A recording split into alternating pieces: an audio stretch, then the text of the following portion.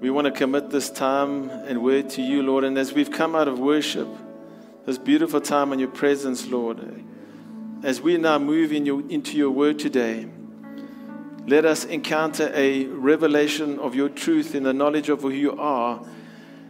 And may we be impacted and changed so deeply that we will be ignited to live as kingdom representatives with hearts completely surrendered to your will and to your purpose. And in so doing, become catalysts of change in our world. May we be empowered to be the salt and light in this world that so desperately needs a Savior. We ask this all in Jesus' name. And all God's people said, Amen. Amen and amen. You may take your seats this morning. And thank you to our worship team. Amen. Church, this morning it's a privilege to preach the Word of God again to you today. And today we continue with our series titled Preaching the Kingdom. This is a series that we will be focusing on as we work our way through Matthew chapters 5, 6, and 7 in what is known as the Sermon on the Mount. In this section of the book of Matthew, Jesus is speaking to his followers on what it means to be kingdom people with kingdom mindsets. And even though the sermon would probably take us 15, 20 minutes to read through from beginning to end, it is so full of wisdom and treasure that it will probably take us weeks, if not months, to get through it. And we know while we are placing such significance and focus on these kingdom values and principles, because this is where the Lord is leading us in this season. Today we are going to be focusing on Matthew chapter 5, verses 17 to 26. And the subtitle for today's message is Jesus and the Heart of the Law. If you're taking notes this morning, write that down. Jesus and the Heart of the Law. Up until this point in the Sermon on the Mount, Jesus has been announcing what the character of God's people in his kingdom are like in that section that we call the Beatitudes. And then he talks about the resistance that those kingdom citizens are going to have when they face persecution from a hostile world that doesn't really like what they stand for and what they speak about. He follows up on that with the idea that nevertheless, we should be the salt and light in the world and be an active influence out in the world that God places us in to make an impact. Remember, as I said last time, you are either going to be an influencer or you are going to be influenced.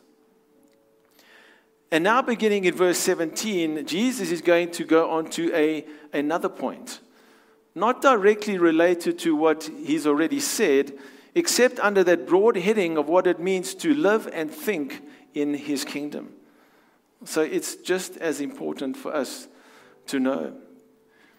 In this section that we're going to look at, Jesus is going to explain to us how we as his disciples should regard the law of Moses, the law of God, and in a sense the Old Testament, and through it all, why there is such a desperate need for a Savior. So let's read from verse 17 and then we'll get into some of the detail.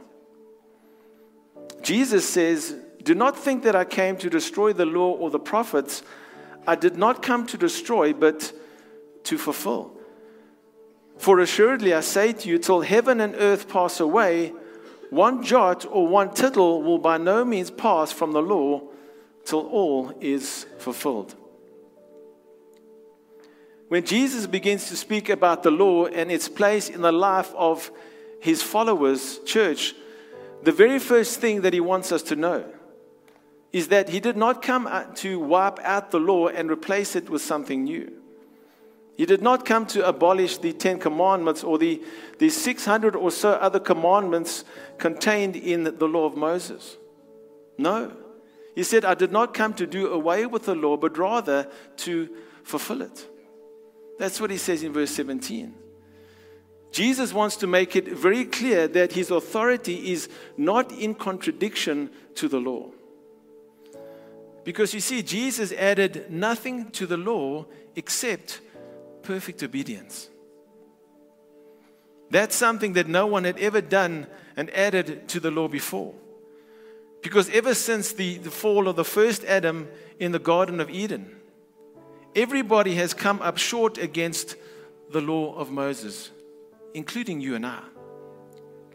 It was only Jesus who perfectly obeyed and kept the law of God. And to emphasize what he says in verse 17, he goes on to say in verse 18, he really emphasizes this. He says, "For assuredly, I say to you, till heaven and earth pass away, one jot or one tittle will by no means pass from the law till all is fulfilled." And it's as if Jesus could say this in no stronger terms, right? We need to pay attention to this. Heaven and earth are going to pass away before one small part of the law vanishes. And by the way, I'm sure you're asking the same thing I did. What in heaven's name is a jot and a tittle? Let me explain. A jot is the smallest letter in the Hebrew alphabet. So you take the Hebrew alphabet with all that it says. And the smallest letter in the Hebrew alphabet, it almost looks like a half a letter. That's a jot. He says that's not going to pass away until everything is fulfilled. And a tittle is even smaller than a jot. Because a tittle is what is a little tail, or what we would call a kapiki, upon a letter that makes one letter another letter. Jesus says that not even one of these little strokes of a letter in the Hebrew alphabet is going to pass away until all is fulfilled. And just a side note on this. This indicates very strongly that Jesus believed that not only the ideas of Scripture were inspired, but the very words of Scripture were inspired. The words comprised of all these little jots and tittles. The inspiration of Scripture extends even to the letters and the words themselves. So what this tells us, church, if I can sum up these first couple of verses, it tells us that Jesus did not want to eliminate the law of Moses. In fact, he approved of the moral content of the law. Now, just a quick observation on that. The punishment associated with those laws changed from governmental system to governmental system. In ancient Israel, for example, they had what we sometimes call a theocracy, where God was the king and Israel was his special, anointed, and called people. They didn't hold an election to appoint a king or a president, because in a supernatural way, God appointed the leaders of Israel, and they either proved faithful or unfaithful. It was a special kind of kingdom. And church, under that kingdom, the punishment for certain moral commands was very serious. For example, under the Old Testament law and under that theocratic kingdom, adultery could be punished by death. We don't believe it should be that way today, and neither did Jesus in his time. Because when Jesus found a woman who was accused of adultery, the scribes and Pharisees brought this woman to him and they tried to test Jesus. They tried to test Jesus by saying in John chapter 8 verse 4, "Teacher, this woman was caught in adultery in the very act. Now Moses in the law commanded that such should be stoned, but Jesus, what do you say?" And I just love how Jesus dealt with this. Jesus stooped down in the ground and started writing something. And as they continued to question him, church, he got up and said, "He who is without sin, let him cast the first stone." And again he stooped down and started writing in the ground. And then it says, those who heard it, being convicted by their conscience, went out one by one, beginning with the oldest, even to the last. Isn't Jesus amazing?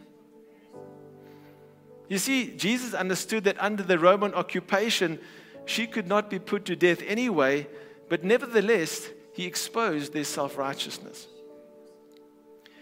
And you see, church, when we take the law as a whole, is we have somewhat of a very broad system of commands. And sometimes it's confusing to us as Christians as to what commands are binding upon us in the new covenant and what commands are not. And to give you a pretty simple explanation on this, you could classify it this way. If the New Testament tells you that a command has specifically been fulfilled in Jesus and is no longer abiding upon believers, then guess what? It's fulfilled in Jesus and no longer binding upon believers today. Let me give you an example. You'll notice that this morning, or for that matter, every Sunday that we gather together, we are not going to sacrifice animals in this auditorium. Praise the Lord. The Old Testament is filled with that kind of thing, but we don't do it. And why do we not sacrifice goats or other animals when the Old Testament talks about it all the time? Because the New Testament makes it very clear to us, church, that the sacrificial system was fulfilled in Jesus Christ and no longer needs to be practiced by Christians. So if the law says that it was fulfilled in Jesus, we don't practice it anymore. Another example would be the Sabbath. Many Christians are very confused about the Sabbath day. They ask when it comes to the Sabbath, aren't we bound to the Sabbath law? Shouldn't we be observing Saturday instead of Sunday?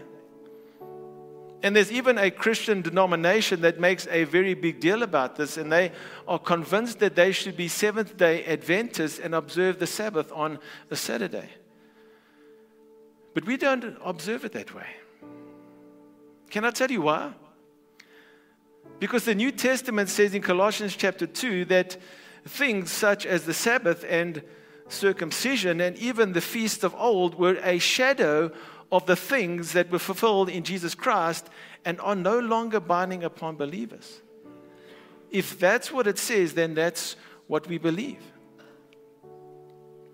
But very importantly, church, when it comes to the moral commands of the Old Testament, like do not commit adultery, do not murder, do not steal, and so on, we understand that these commandments are binding upon the people of God just as much today as they were in the days of Moses.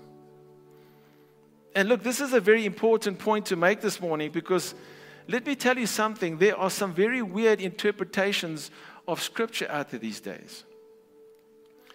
And I'm not picking on anyone this morning, but I wanted to share something with you that I read.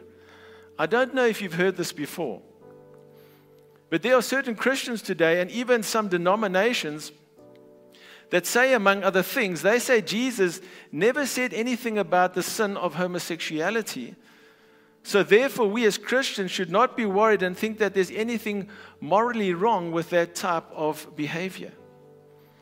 They're saying that we as Christians should not have any concern or hesitation or think that God disapproves of homosexual behavior or other types of sexual orientation or any other sin for that matter not mentioned in the New Testament by Jesus. Church, let me tell you something. That's a lie from the pit of hell. Because when Jesus puts his stamp of approval on the Old Testament, the Old Testament law condemns homosexual behavior as one of the sins before God. One of the sins. There's many. What does he say? For assuredly I say to you, till heaven and earth pass away, one jot or one tittle will by no means pass from the law till all is fulfilled. Amen. Now, continuing on in the same thought, in verses 19 and 20, Jesus says, whoever therefore breaks one of the least of these commandments and teaches men so shall be called least in the kingdom of heaven.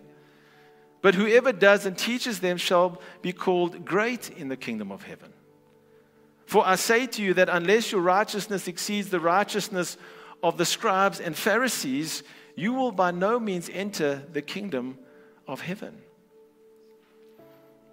And church, what you have here is Jesus saying very strongly that this book, the Bible and its in its Old Testament Hebrew scriptures, and in the New Testament and Greek scriptures, this should be modeled, taught, and understood by his kingdom ambassadors.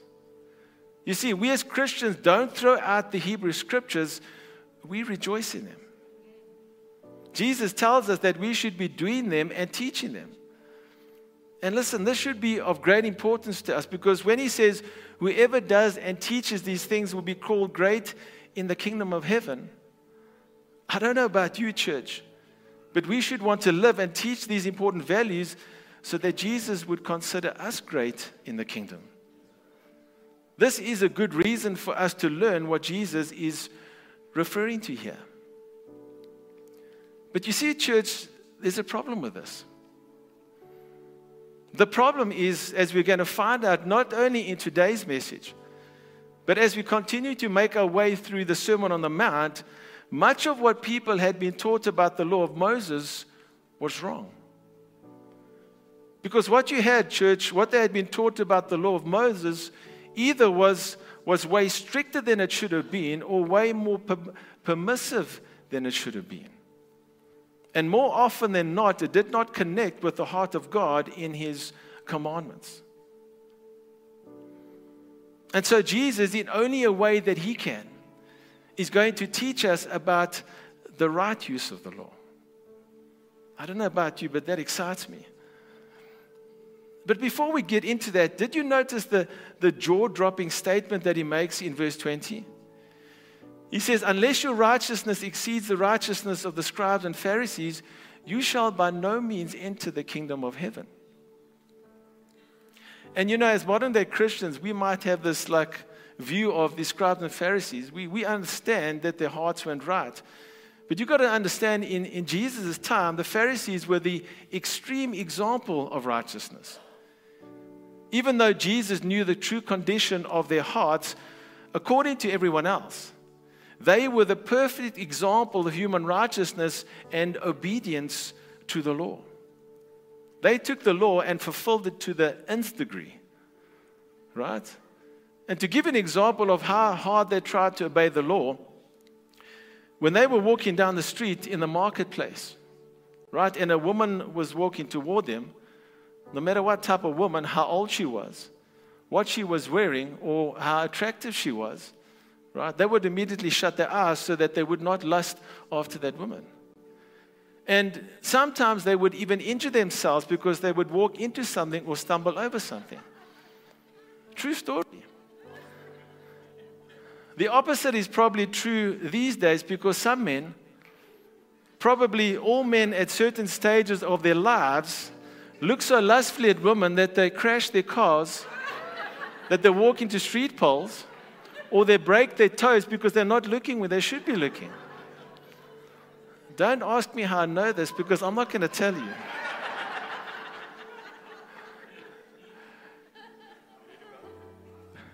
I heard about it from somebody else.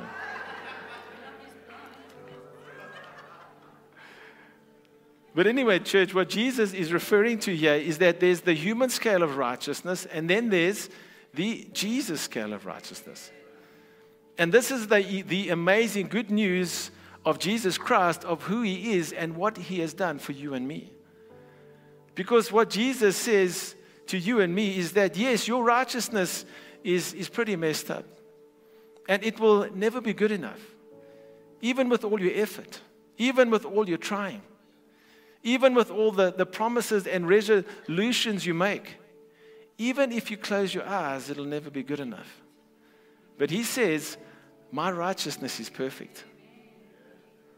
And you see, church, what the good news of the gospel is that you don't have to stand before God in your own corrupted effort at righteousness. You can stand with the righteousness of Jesus Christ.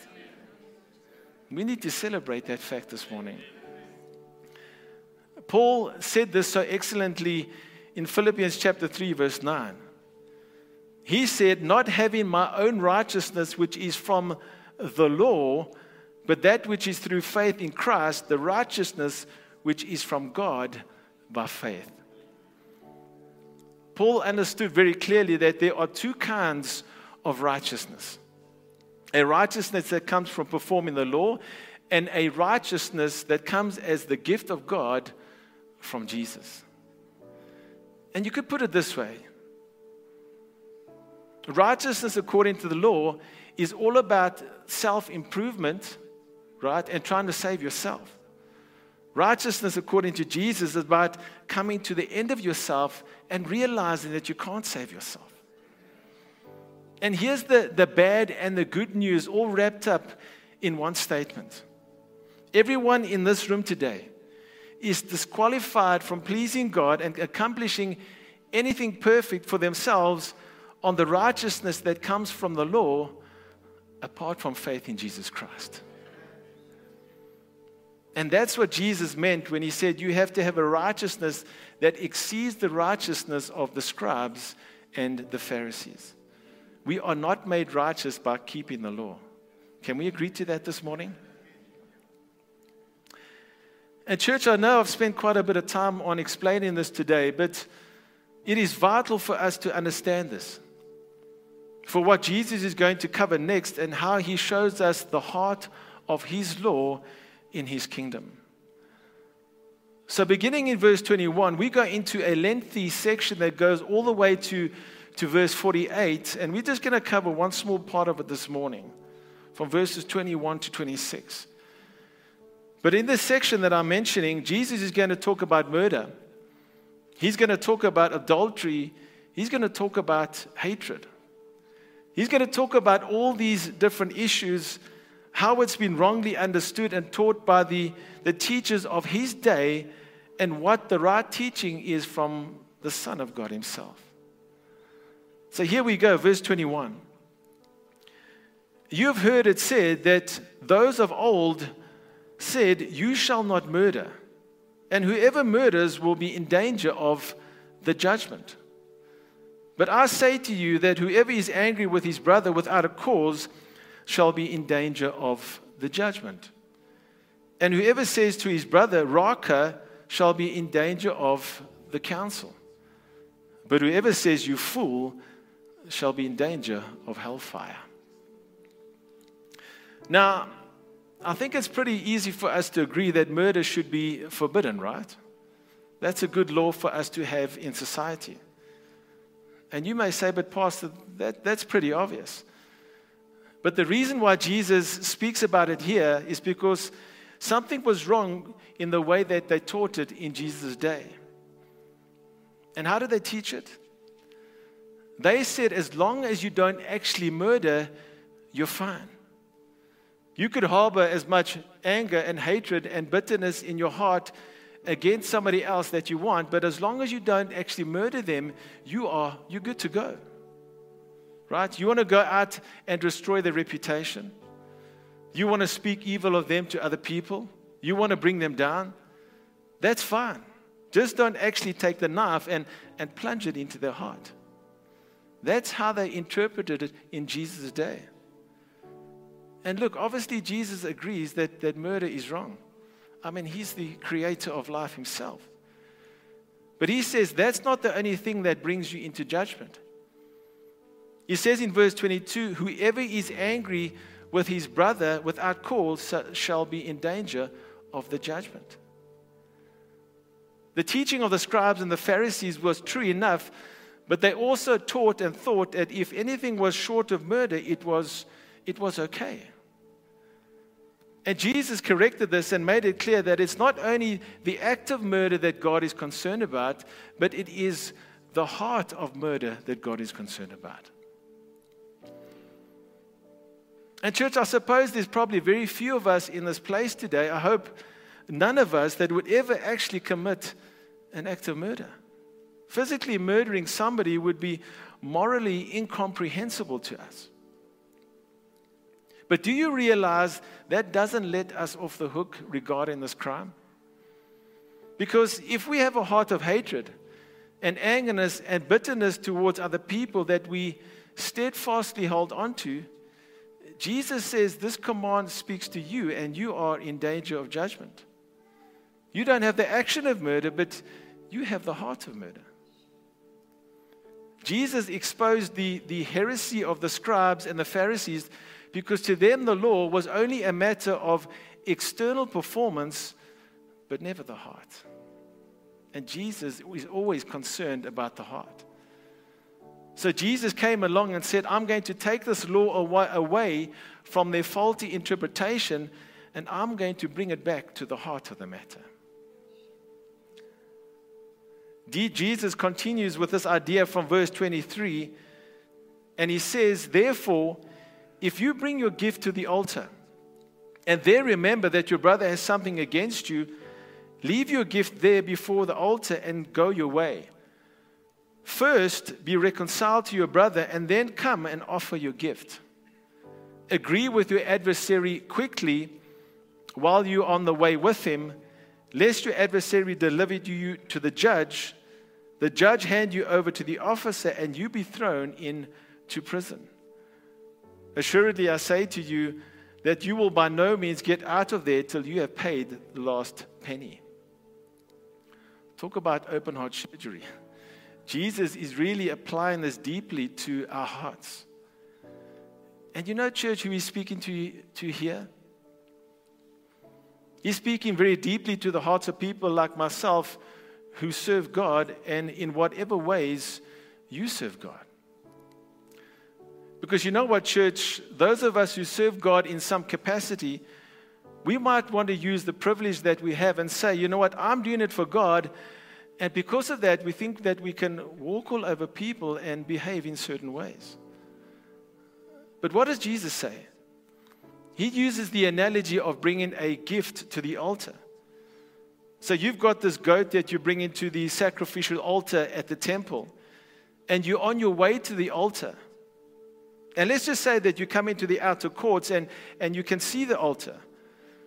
But just before you get there, in the corner of your eye, you see a brother or a sister, and you know that it's not right between the two of you. What does Jesus say? He says, don't follow through with your religious services. First, go make right with your brother and sister. Get it right. Because you know what? It's easy for us to say, hey man, I'm righteous. You know, I'm serving the Lord. I am filled with the Spirit of God. But it doesn't matter who I step over along the way, because I'm doing God's work. Jesus says no. He says, if you want to do God's work, have a heart for people, and when you've done wrong against him or her, set it right now. Not later, not next week, now. As much as depends on you, live peaceably with all men.